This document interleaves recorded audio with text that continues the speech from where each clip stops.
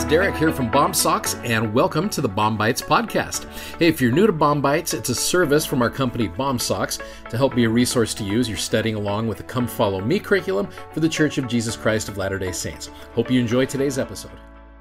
Okay, my friends, I want to pose an interesting situation to you to finish up this week of the Come Follow Me. Those of you who know of a missionary who is out in the field right now, I want to pose a question. Who usually misses the missionaries more? Is it mom or dad? I think we all know the answer to that question. Now, dads do miss the missionaries. I get that. But moms, there's something about a mother's love for a missionary. I think mothers are the ones who will miss the missionaries the most. These are the ones who have done the majority of the raising, the teaching, all of the temporal things and everything like that. This mother is going to miss that missionary. I get that. Which leads to chapter 5. Now, chapter 5, verses 1, 2, and 3. It came to pass that after we had come down into the wilderness unto our father, behold, he was filled with joy. And also my mother Sarai was exceeding glad, for she had truly mourned because of us. Remember that phrase. For she had supposed that we had perished in the wilderness, and she had also complained against my father, telling him that he was a visionary man, saying, behold, thou hast led us forth from the land of our inheritance, and my sons are no more, and we perish in the wilderness. And after this manner of language had my mother complained against my father. So now, to put this into perspective, Nephi and his brothers had been gone at least a month, maybe even 6 weeks, with no correspondence of any kind, to a very, very dangerous situation. This was a hard thing, and there was no email coming in, no quick text going, hey, we got the plates, we'll be home soon. There was none of that. So you got Sarai, who is a mother who had thought she had lost all of her sons. What does she do? She complains. Gasp. Right? Okay, I want to give her every benefit of the doubt here during this process. You know, I can imagine being the wife of a prophet is very difficult at times, things that you don't fully understand. It was probably very difficult for her as well to leave the comfort of her home, association with friends, a nice house, all of those things that all of the family had to leave. Sarai, the mother who probably had prepared that house so well, had to leave everything as well. But it never once says that she murmured against her family. So one of the things I want to pose to you here is this. Is there a difference between complaining and murmuring? I think there's a difference. The word murmur is a half-suppressed, mumbled complaint that I think really has no intention to be able to fix. It is to just mumble a complaint and not fix anything. The word complain, it is to state a grievance, to mourn, or to lament a situation. You know, you go back to that verse number 1 where it says she had truly mourned because of us. So here's a situation where a mother, I think, has a very, very valid grievance and just not knowing what's happening. And I don't think that she is not acting in faith. I just think she's having a rough moment, and we need to give her every bit of grace during that moment. So I really do believe this, and this is something that I am constantly working on. How we respond to others in adversity can often strengthen our relationship with them, and it will strengthen their relationship with God. So you've got to see the way that Lehi responds to his good wife's concerns. Verse number 4, and it had come to pass that my father spake unto her, saying, I know that I am a visionary man. If I had not seen the things of God in a vision, I should not have known the goodness of God, but had tarried in Jerusalem and had perished with my brethren. It's like, look, if I hadn't seen these things, I probably wouldn't left either. So what does he do first of all? He agrees with her. He's like, yep, you're right.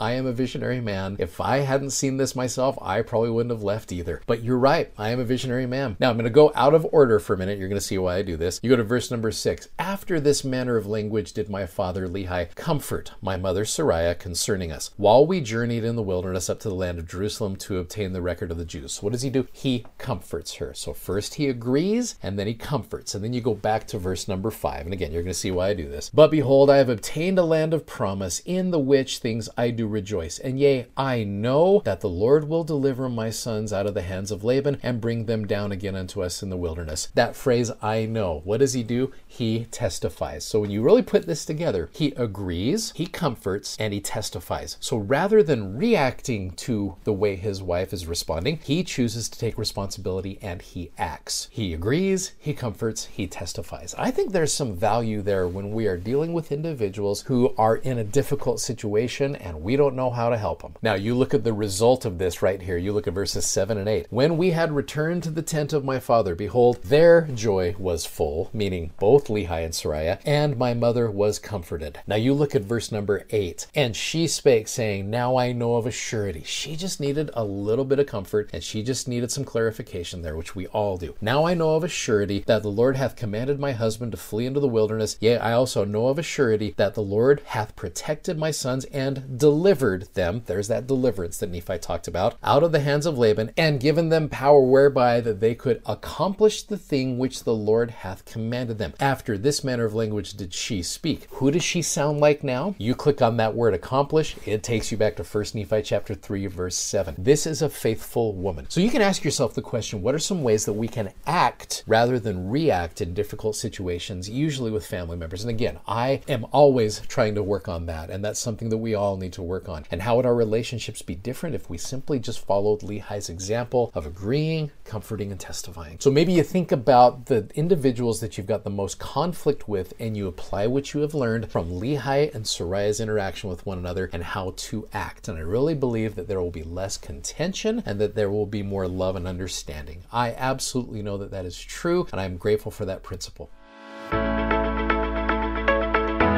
If you'd like to check out our video that goes with today's podcast, you can find us on YouTube, Instagram, and Facebook by simply searching BOM Socks. That's BOMSOCKS. And be sure to check out our amazingly comfortable gospel-themed socks at bomsocks.com. Thanks for listening, and hope you'll join us again for more episodes of Bomb Bites. Godspeed, and have a great day.